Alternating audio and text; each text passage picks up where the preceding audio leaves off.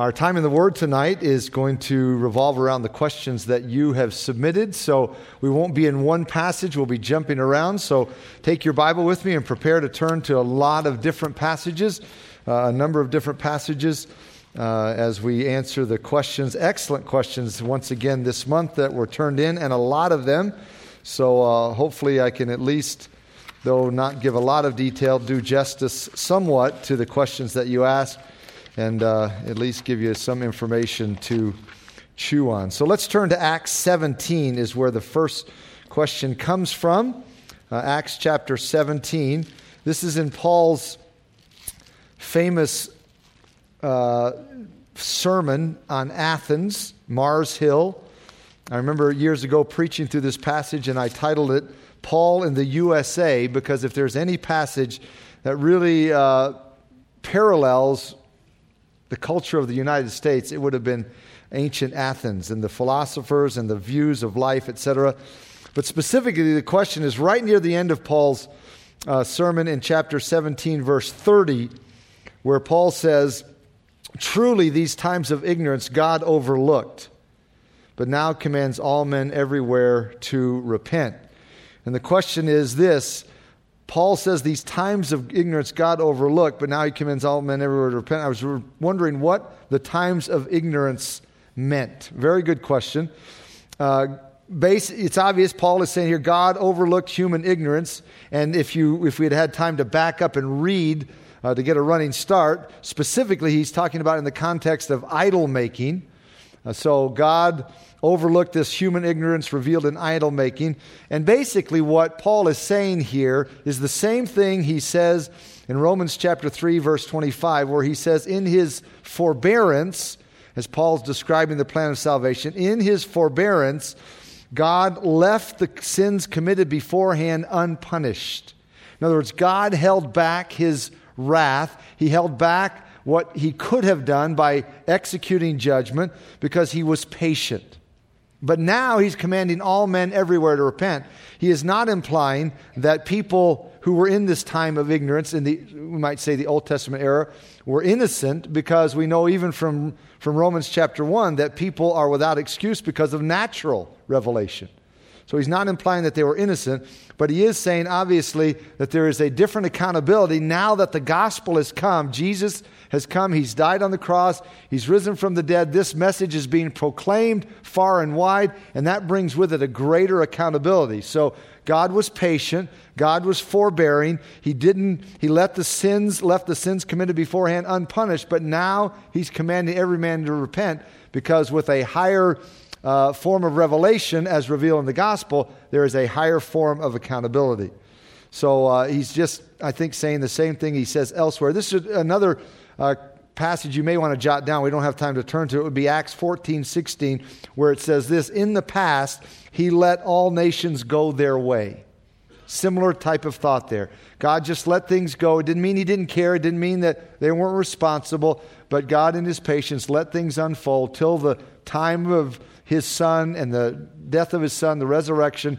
And now there is more of an urgency to respond because God is calling all men to repent. And with that message comes a greater accountability.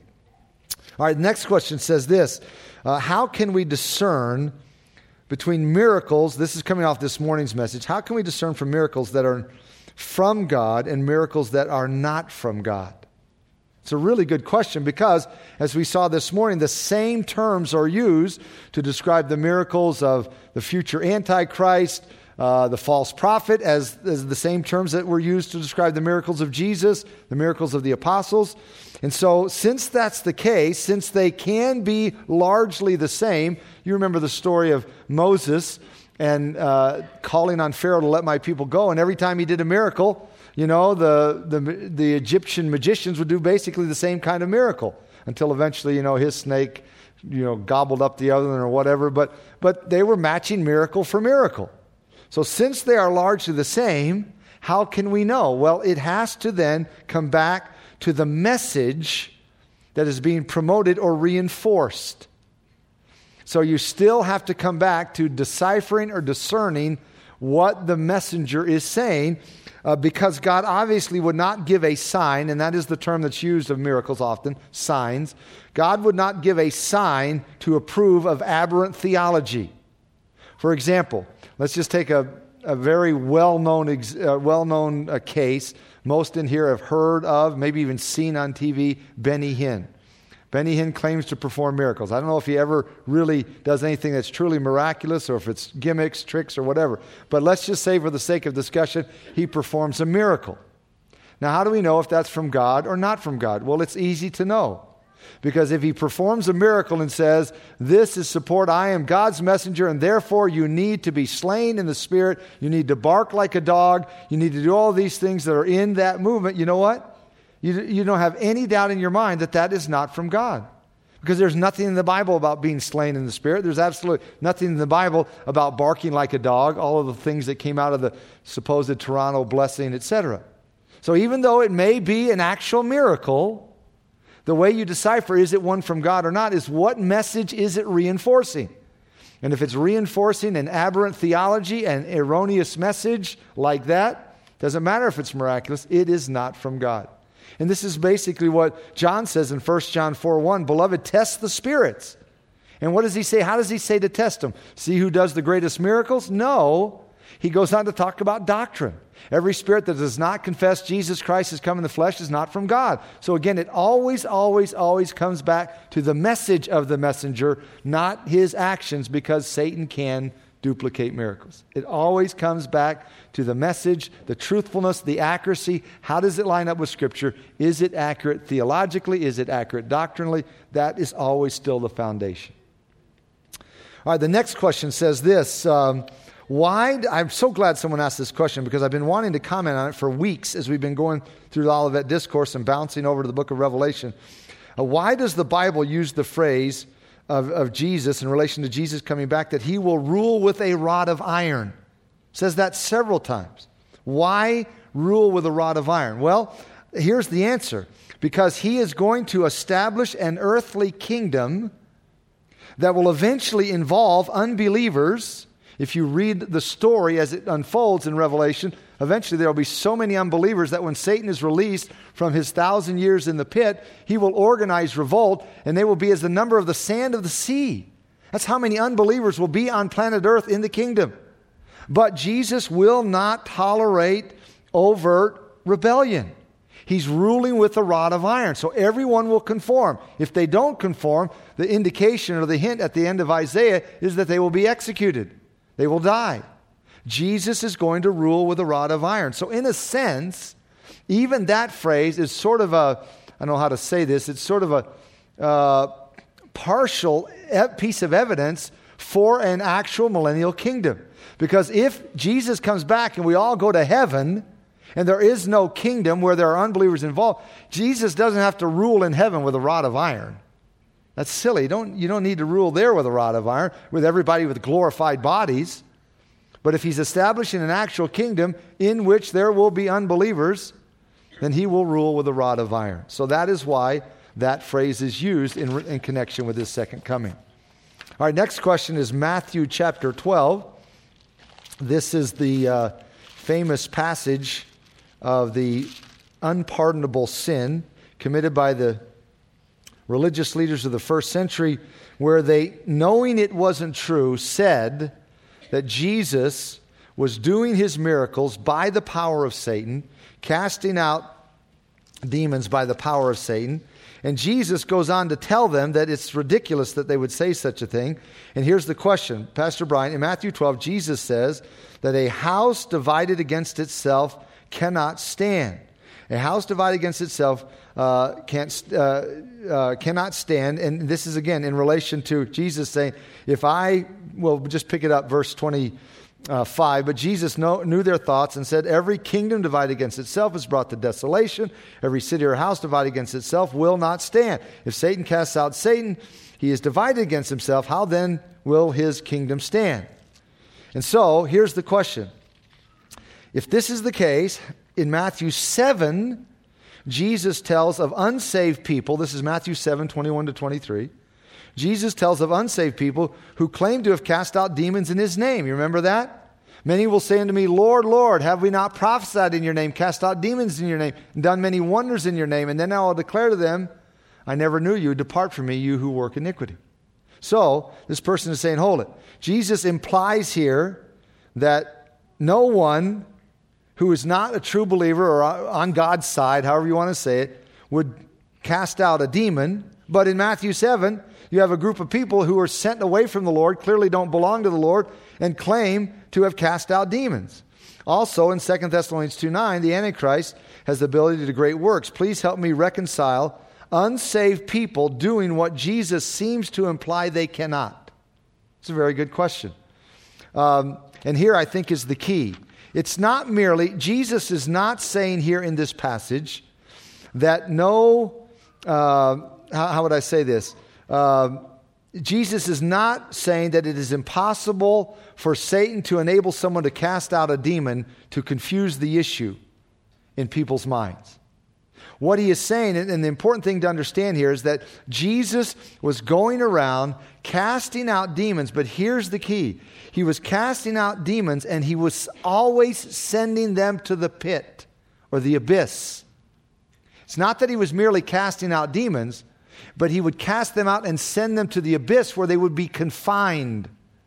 And in fact, that is the reason why on one occasion, you remember the one story where he cast the demons into the herd of swine to show that they had left the person and where they went. And then when the swine ran down the hill into the lake, then they went to the abyss. So Jesus, every time he cast out a demon, he sent that demon or those demons to the abyss. That's not the same as someone maybe being empowered by Satan, or just wouldn't even have to be satanically empowered. It just could be a deception of Satan. Satan allowing someone to supposedly cast out a demon of someone to confuse people to think this person is from God. But Satan would never cast out a demon and send that demon to the abyss, the pit. So it's, in a sense, it's comparing apples and oranges. You're not comparing two equal things. Jesus' ministry of casting out demons was to send them to the pit, to the abyss. And he is saying here, how can you say that I'm doing this by Satan? If Satan were doing this, there's no way he would have me casting out demons, sending them to the abyss. He doesn't deny that people could be used by Satan to confuse other people by claiming to cast out demons, or even having a demon leave and just go somewhere else and maybe even come back.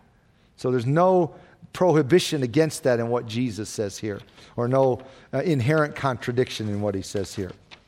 All right, next question. Let's see, where is it? Next question is, because of the description of the Antichrist, or because of the description of the Antichrist is so vivid in the Bible, do you think that there will be people, maybe even Christians or people who claim to be Christians, who will try to kill the Antichrist before he can do much damage? Or will the identity of the Antichrist not be known until it is too late?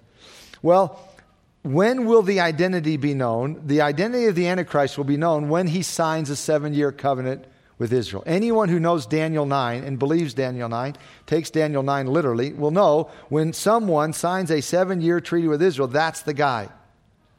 But in answer to your question, I don't know if anyone will do that or not, or attempt to do that, but it is interesting that in Revelation 13, verse 12, and then other times in Revelation, it mentions a deadly wound that was healed, that the Antichrist has. And all the world marvels because his deadly wound was healed. And I said, I don't know, in one of the sermons recently, it's possible that is referring to the fact that the Antichrist could be killed or nearly killed and come back to life, and all the world will marvel then and give their allegiance to the beast.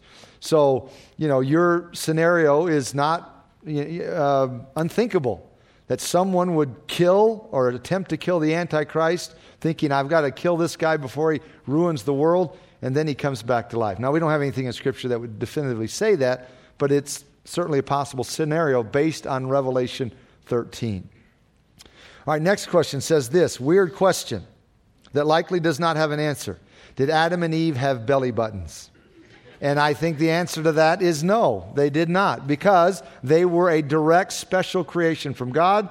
And if you know what a belly button is for, it's so that you, when you're in the mother's womb, that's how you have the source of life, flowing through the umbilical cord. So they didn't need any of that. They were direct, special creation from God. And all of us since are not that. Now, we are created by God, but we are not a direct, special creation from God in that sense.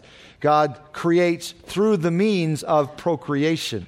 So I know you say it's a weird question. It is kind of silly, and we don't know definitively. But if we understand what a belly button is and what God did with Adam and Eve, it's pretty safe to say they probably didn't have belly buttons. All right, next question. Genesis chapter 9, all the way back to Genesis chapter 9.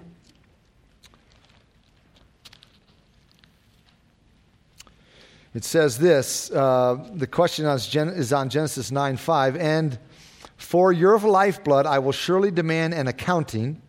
I will demand an accounting from every animal and from each man, too. I will demand an accounting for the life of his fellow man. And here's the question based on Genesis 9:5. Does this mean that God will hold an animal accountable for killing a man? And if so, how?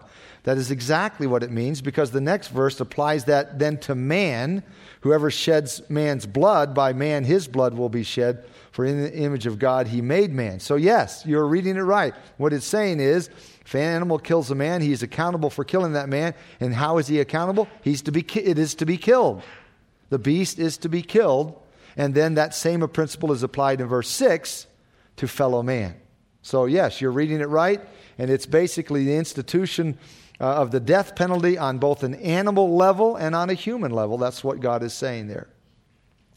Our next question says this. This is from a youngster. A little gal wrote this one, handed to me this morning. She said, Pastor Brian, what does amen mean? Why do we say it?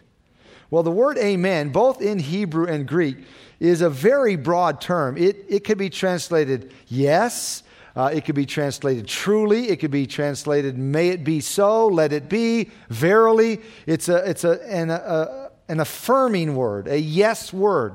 So why do we say it? Well, one of the reasons why we say it is, for example, let's say you're in with another group of Christians and someone is praying and you wholeheartedly agree with their prayer. And when do they come to the end of it? You join with them and you say amen. That's your way of saying, yes, Lord, I'm praying that too. Yes, Lord, may it be. Let it be so. I join my heart in with that. I join my request in with that.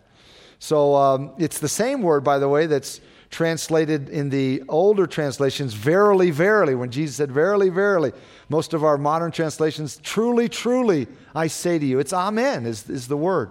So in both Hebrew and Greek, it's a term of affirmation, a positive term, an agreeing term, and we say it because when something is stated that we really agree with, that's a way we can say, I totally agree with that, without saying, I totally agree with that. You can say it in one word, amen. I totally agree with that. All right, next question says this. Please explain the difference between Hades and the lake of fire.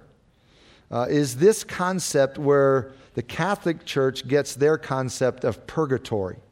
Well, first let me explain the difference. It is this. When people die today in unbelief, unbelievers die today.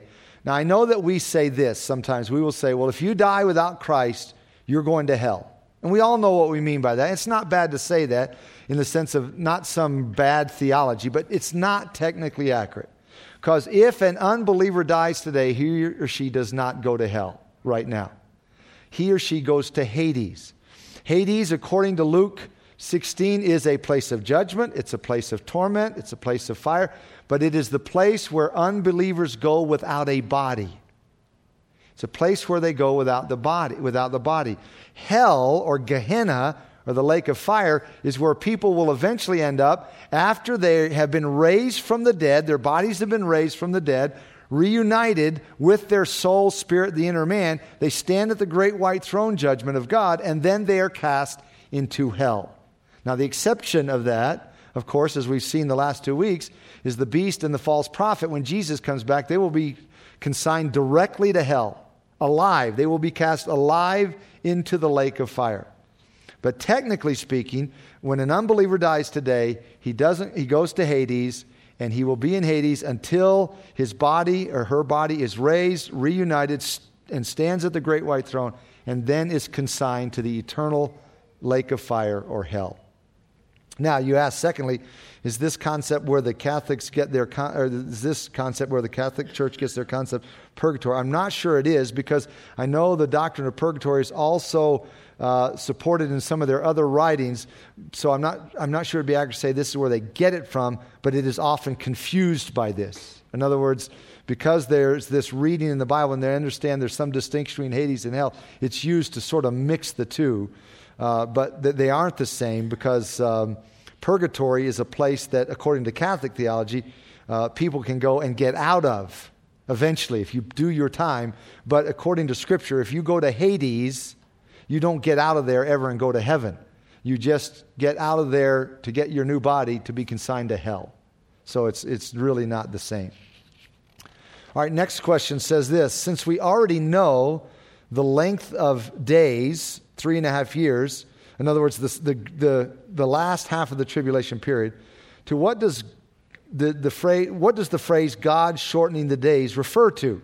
In other words, Jesus said, unless those days were shortened, no flesh would be saved, but for the elect's sake, those days will be shortened. So what is that referring to? I think it's just referring to the fact that God is saying there that it is not going to go on indefinitely. It will not be unending, but it has been shortened from the time that Satan and the Antichrist would like it to be. They would like enough time to annihilate the Jewish people, kill all believers. They would like it to be much longer, but God has shortened the days and determined it's not going to be longer. It's going to be restricted to that the term that's used, or the terms used throughout Revelation. 42 months, 1,260 days, time times half a time, 3.5 years. So it's shortened to only be that length of time, because if God allowed it to be longer, it would result in maybe the annihilation of the Jewish people. All right, next question says this. Why do you always refer to 70 AD as a defense against full preterism, as if that were the only option? What happened in AD 70? Is it not true that many of God's people found solace in these words in 70 AD as they fled to the hills? Is it not true that many false messiahs rose up between Mark and 70 AD and promised they could defeat Rome? They led many astray, and they all met destruction. So this person is basically taking issue with my view of the Olivet Discourse, saying, well, no, those words could apply to AD 70, et cetera, et cetera. So there's several questions, so let me go back and answer them. What happened in AD 70? That's a good starting point. Here's what happened in AD 70. The Roman army came to Jerusalem. The Roman army destroyed Jerusalem, destroyed the temple, and in the war with Rome, we know from history, from Josephus, 1.1 million Jews lost their lives. 1.1 million Jews were slaughtered. To me, that doesn't sound like taking Mark and they flee to the hills and they were safe. And in fact, the only group that we know about from history that fled was the group that went to Masada. And about 1,000 went to Masada, and they all eventually lost their lives. So if you're trying to say, oh, no, you're taking the Olivet Discourse wrong, these words were for AD 70, or at least could apply to there, because many of God's people found solace in these words, and they fled to the hills. Well, all I can go by is what history records. History records 1.1 million Jews losing their lives and another 1,000 at Masada. In addition, there are 3 historians, and I can give you their names if you want them afterwards, 3 historians that tell us, interestingly, that the Jewish believers who received the letter called Hebrews in our Bible, which basically told them to break with Judaism and just stay true to Jesus, did that. And when they could see that the war with Rome was about to break out, they left Jerusalem and they said, we don't have any tie to Judaism. So they left, went across the Jordan River to the east side and waited out the war. And all 3 historians tell us not one of those Jews lost their lives in the Jewish war with the Romans, because they basically repudiated Judaism and said, we're not in that system. We belong to Jesus. So again, that doesn't fit Mark 13. They didn't flee into the hills. They just went across the Jordan and waited out. They didn't see an abomination of desolation and flee. So if you can show me historical fact, proof that that was the case, then maybe you have, an argument here. But you can't say, is it not true that many of God's people found solace in these words in 70 AD? Show me some proof. Show me some evidence from history. I don't know that any did. I do know what history says. I know what the facts are. Furthermore, I would say this, even if they did, even if they found solace in those words, and if that's not what Jesus is saying, it doesn't change the meaning of what Jesus is saying. Let me illustrate my point. Matthew 18:20, where 2 or 3 are gathered together, there am I in the midst.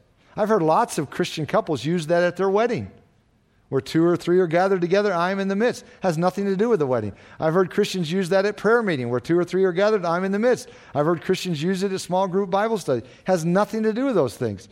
So the fact that Christians have found solace, that they come to a prayer meeting and only 2 are there, and so they quote Matthew 18:20, the fact that they say, well, there's only 2 of us here, but Matthew 18:20 says, where 2 or 3 are gathered, I'm in the midst. The fact that they use it wrongly, does that make it right?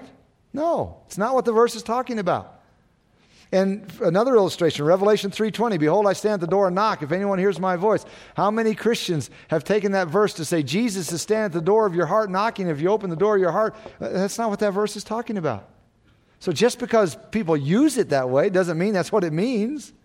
So even if you say, well, I believe that some of God's people found solace in the words in AD 70, well, even if they did, if that's not what Jesus was saying, it doesn't matter. Because our job as interpreters is to find out what Jesus meant by what he said, not how people used it for their own comfort, maybe wrongly. So again, I come back to what I've been saying for the last month and on the Olivet Discourse. It is futuristic. It is about the Jews at the time of the end, at the Great Tribulation, abomination of desolation. It's not fulfilled in AD 70. Could there be any application? Maybe, but you need to show me some facts from history. Because I know the facts of history say a lot of Jews were slaughtered and Christian Jews weren't because they just left because they had no tie to Judaism. Those are the facts. So again, the objections that you're making toward a futuristic view of the Olivet Discourse, you got to convince me of some facts if you want me to change my view. All right, next question says this. It's been a long time since I've heard this question because of all English translations, more modern ones. Please explain the phrase, sons of Belial. Who was Belial? You remember that phrase? Some of you young people are going, I've never even heard of that phrase. That's because this is a phrase that goes back to basically the King James Version. In fact, on my computer this afternoon, I typed in sons of Belial on a couple of different translations, and they say the phrase doesn't appear. Because most of our modern English translations translate it because this way, it was an expression that meant worthless men, no good men, perverted men. That's the way it's translated, some translations. So it's not referring to a person, Belial. It's just an expression that meant worthless people, perverted people. Now, some say, well, where did the term Belial come from? And there are a number of possible suggestions. Some trace it back to Baal, the false god that was so prominent in much of Israel's history. It's possible the term came from there, but really we don't know for sure. But rather than concentrating on who was Belial, understand the phrase was just used as a synonym for perverted men, no good men, worthless men. That's the way it's translated in almost all of our English translations. All right, next question says this. As we release from service, a very common charge is often go and be salt and light. The salt brings to mind the salt covenant mentioned in the Old Testament. Can you please define or explain this particular covenant? Well, I'll mention the salt covenant, but I'm not convinced that the salt and light expression that Jesus used in Matthew 5 comes from there. I don't think it's the same thing. The salt covenant was one of the covenants in the Old Testament where you would mix salt, you would do something with salt for the obvious reason, once you mix something with salt, for example, not that this was the case, but let's just, as an example, if you pour sugar and salt together, guess what? You can never separate them. There's no way you can pull every grain out and figure out which one's salt, which one's sugar. Once you do that, it's sort of an unbreakable mixture. And so that's why that was sometimes used as a picture of a covenant. A salt covenant was a covenant that was sort of permanent. You're not going to undo it. It's a salt covenant. But I don't think that's what Jesus at all was referring to in Matthew 5, where he says, you are the salt of the earth, you are the light of the world. I think rather in the first century when Jesus spoke those words, salt was so very common. In fact, I just thought of this. A family here in our church, and I see them here tonight, a couple years ago gave me, I didn't even know that any such thing existed, an entire book that's about 300 and some pages on salt and how prominent salt has been in history and how, just how it's been used and how crucial it is. So even in the first century, salt was key for so many things. It was obviously a preservative. They didn't have refrigeration, so the way you would keep meat is salt it. It was also used to season things, and that's why Jesus says, if the salt has lost its flavor, wherewith will it be salted? So it was used in a variety of ways, and I think that's more what Jesus is referring to when he says, you are the salt of the earth. You are a preserving influence in your circle, because if not for believers, the world's bad enough, but if not for believers, it would be even way worse. We are a preserving influence. Not only that, we should add, for lack of a better way to say it, spice to life. We should create a thirst in other people as they see our lives, that they would be thirsty for Christ and what we have. So all of those pictures, I think, are what Jesus had in mind when he said, you are the salt of the earth. I don't think you need to tie that phrase back to the salt covenants in the Old Testament. All right, next question. This comes out of John 4. You don't really need to turn to it because you're all familiar with it, I'm sure. But it says, what does it mean to worship in spirit and in truth? You remember Jesus had this conversation with the woman at the well. She said, well, we Samaritans, we worship here. They were standing right below Mount Gerizim, by the way, to have this conversation. There was a temple up on Mount Gerizim. We worship here on Mount Gerizim, but you Jews, you worship down in the temple in Jerusalem. And Jesus said, listen, the day is coming where it won't matter if you worship here or there, because God is looking for those to worship him in spirit and in truth. What does that mean? Well, it is sort of the two sides of the road, if you will. To worship in spirit means you worship with fervency, with genuineness. In other words, it's the opposite of just going through the motions and going through dead ritualism. Right? And in other words, so much of worship today, you've all seen it. Maybe you've done it. You've been in places or whatever, you've been in churches where, okay, now we're going to all say the Lord's Prayer. Our Father who art in heaven, hallowed be thy name, thy kingdom come, thy will. People are just reciting something mindlessly. Hail Mary, full of grace, Mother of God. It's just this ritual. That's not worshiping in spirit. That's just going through some ritual, some mechanical perfunctory type of thing. So God doesn't want that kind of worship. He doesn't want us to come here and sing songs and you're thinking about, well, this week I need to get this done, I need to do that, and whatever, People are praying, you think, man, yesterday I really got a lot done around the house, No, you worship with your spirit, you're engaged. But then, so that we don't go too far the other way, so it means not mindlessly, but with emotion, but also in truth, because there's a lot of worship that has a lot of emotion, but not much truth. It's just wild frenzy. So there's a ditch on both sides of the road, and God, Jesus said, wants us to worship in spirit and in truth. Worship in spirit, that is with fervency, with emotion, engaged, but not a wild display of emotion that is not tempered by truth. So both in spirit and in truth is the way God wants to be worshiped. All right, next question says this. How should Christians handle the death penalty, especially in light of the current events with Planned Parenthood and abortion? Further, can someone say, I am pro-life when it comes to abortion, but not when it comes to capital punishment? Well, let me start there. I would say this, that whatever your view, and I'm not being critical of this, I'm just trying to say it, it's not a good way it's a very poor way to phrase it. You never would want to say, I'm pro-life when it comes to abortion, but not when it comes to capital punishment. Because you are stating in such a way that it implies automatically that if you believe in capital punishment, you're not pro-life. And that's not necessarily true. Now, you understand that Christians are divided on capital punishment. So I'm not going to say this is the view you ought to hold, but simply to say this, that this is not the way to say it, because you can be pro-life when it comes to abortion and pro-life when it comes to capital punishment. In fact, you're so pro-life that you go back to Genesis 6 and Romans 13 and say, you know what, I'm so pro-life that if someone kills another man, that person is to be executed. So that's not anti-pro-life. So don't put these as sort of diametrically in opposition. They're not necessarily. So in answer to your question, certainly there's no doubt whatsoever, there's no debate on this one, or there shouldn't be, that Christians should be pro-life when it comes to abortion. When a child is conceived in the womb, that is a child. Whether it's 1 minute old, 1 day old, 1 month old, or whatever, and there's no justification, excuse, rationalization to end the life of the child. None.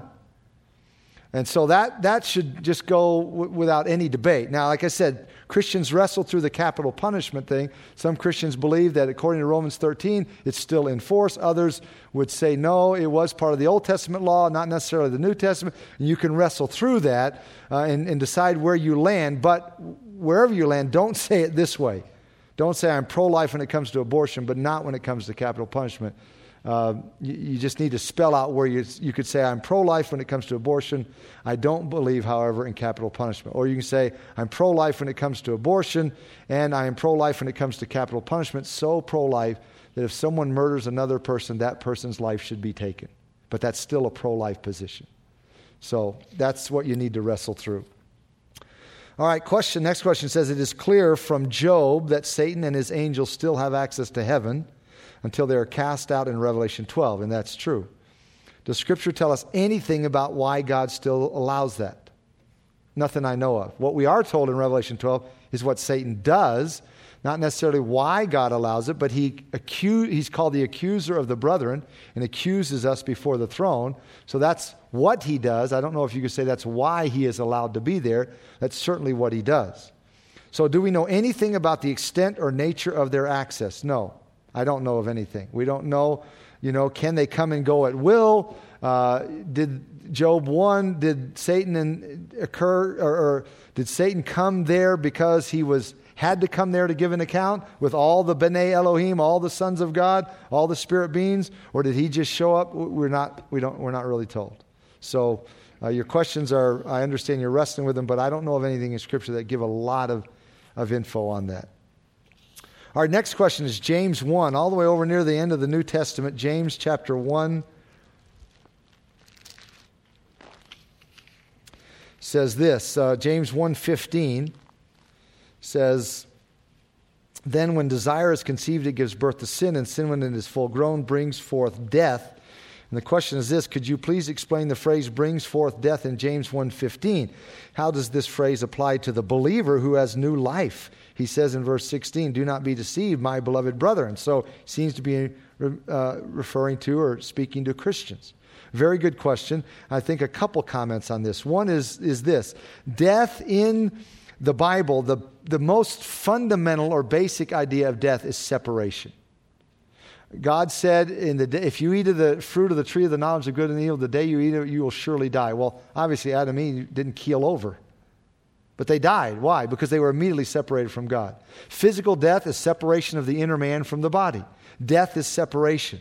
So it's possible that James is saying this. Listen, you give in to sin, you separate yourself in your relationship to God, which would tie in with 1 John 1:9. You need to confess your sin to be restored because now you're separated. Or the other possibility, or maybe it's not an either or, the other possibility that James has in mind is that we know from several passages of the New Testament that it was not an uncommon occurrence for believers to sin in the first century and end up dead. Ananias and Sapphira, John refers to it in 1 John, Paul refers to it in 1 Corinthians 11. So it's possible he's saying, listen, you give in to sin, you are putting yourself in the place that maybe God's chastisement will be death, physical death. So it's either or maybe both. He's maybe warning you're going to be separated in your walk with the Lord if you give in to sin, and maybe you're putting yourself in jeopardy of actual death. All right, next question. I think this one was somewhat answered, but I'll go ahead and read it. No one is hell right now. You said no one is in hell right now from last week. Is anyone in heaven? Well, no one is in hell right now. That's right. People are in Hades. Is anyone in heaven? Absolutely. Paul said in 2 Corinthians 5:8, absent from the body is present with the Lord. Jesus told the thief on the cross, today you will be with me in paradise. Paul said in Philippians chapter 1, I desire to depart and be with Christ, which is far better. So the minute we leave this earth, the minute we die, we go to heaven, paradise, the Lord's presence, all those terms referring to the same thing. So yes, there are people in heaven today. All right, next question says this, is there a difference between cherubim and seraphim? Yes, but I'll keep reading. The Ark of the Covenant pictured cherubim surrounding God's throne in Exodus 25, but Isaiah saw seraphim around God's throne in Isaiah 6. Yet again, Ezekiel calls them cherubim, Ezekiel 1 and 10. John just calls them living creatures in Revelation 4. Are these terms all describing the same thing? What nuances does each emphasize? Well, two answers to this question. I am convinced that there are a number of different classes of angels, not only cherubim, seraphim, living creatures, but also thrones, dominions, powers, principalities, etc. When Paul uses those terms in both Ephesians and Colossians, it is like 99% certain he's referring to spirit beings. When you read those lists of thrones, dominions, powers. Now, they're all translated differently according to your English translation. But there are all sorts of classes of angels. Cherubim being one, seraphim being one, living creatures. But there is a lot of overlap because they're all angels. And that's what makes it difficult. So, can I answer your question and give you the nuance? What's the difference between a throne and a principality and a cherubim? I can't. I can't because I don't know that Scripture gives us enough evidence other than to say they are distinct classes with some distinct roles, but overlapping roles, because the term angel is used of all of them, which means messenger. They are God's messengers. So there is also an archangel, Michael. There is Gabriel, the messenger angel. So angels are not just sort of, cookie cutter. Make one angel and then mass produce them all, and they all look the same. No, they're different, unique creations of God. But I can't give you all the nuances. All right, next question says this. And we won't turn to it just for the sake of time. How does Deuteronomy 28, and if you're familiar with it, Moses lists, if you obey God, if you follow God, He'll bless you and He'll bless your crops. And then if you don't follow God, you're going to be cursed. And, there's just this long list of blessings and cursings. So how does Deuteronomy 28, the curse of disobedience, tie in with what you have been teaching us in Mark 13? I believe it does tie in because God says in that passage that this is going to be your future history, Israel. As long as you are obedient to me, as long as you follow me, I'm going to bless you. But when you don't, you're going to have problems. And you're going to experience persecution and tribulation. And in fact, in Deuteronomy 4:30, now that's not Deuteronomy 28, but in Deuteronomy 4:30, Moses even talks about when you face the tribulation of the latter days. So he points forward all the way to the end time tribulation.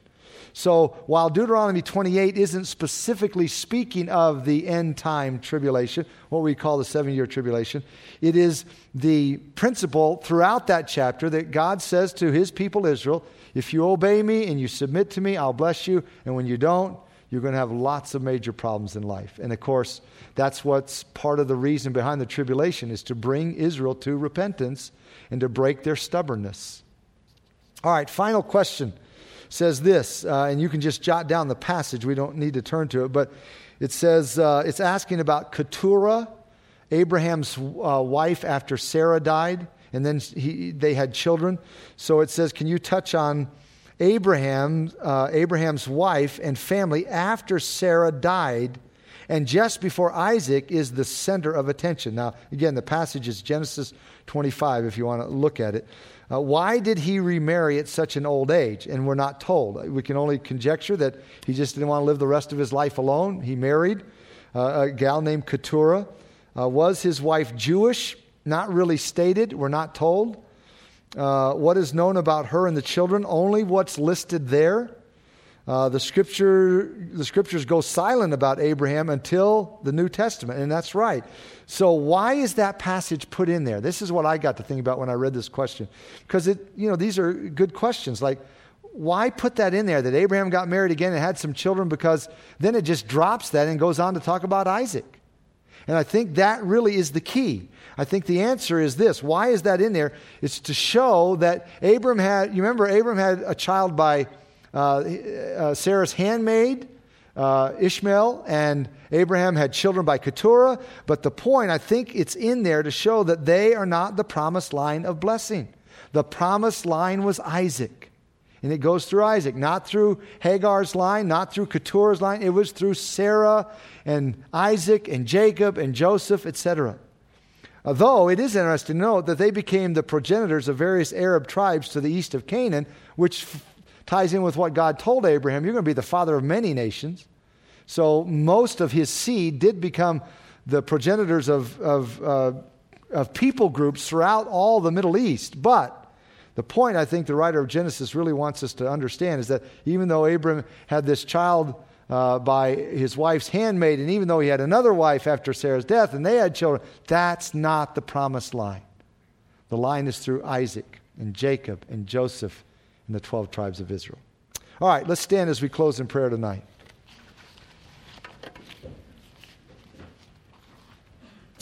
Father, thank you for a great Lord's Day. What a wonderful time together this morning and this evening to be able to sing such glorious songs of praise and be able to interact with your people, to be able to look into your word and study it again. Remind us, Father, that many of our brothers and sisters in Christ just do not have this opportunity. They don't have this privilege. Maybe they don't have a Bible in their own native tongue, or maybe they don't have a good translation, or maybe they just don't have the time because just to survive, they have to, every minute they have to use to eke out a living, or whatever the case. There just are many around the world who know and love Christ, and they can't do what we've done this day. They can't come together for worship and fellowship and look at the Word and wrestle with the Word. And so may we never take this for granted. Always be grateful. Always be thankful to you for the immense privileges that are ours, remembering the words of Jesus, to whom much is given, of him much is required. May we be faithful in his name. Amen.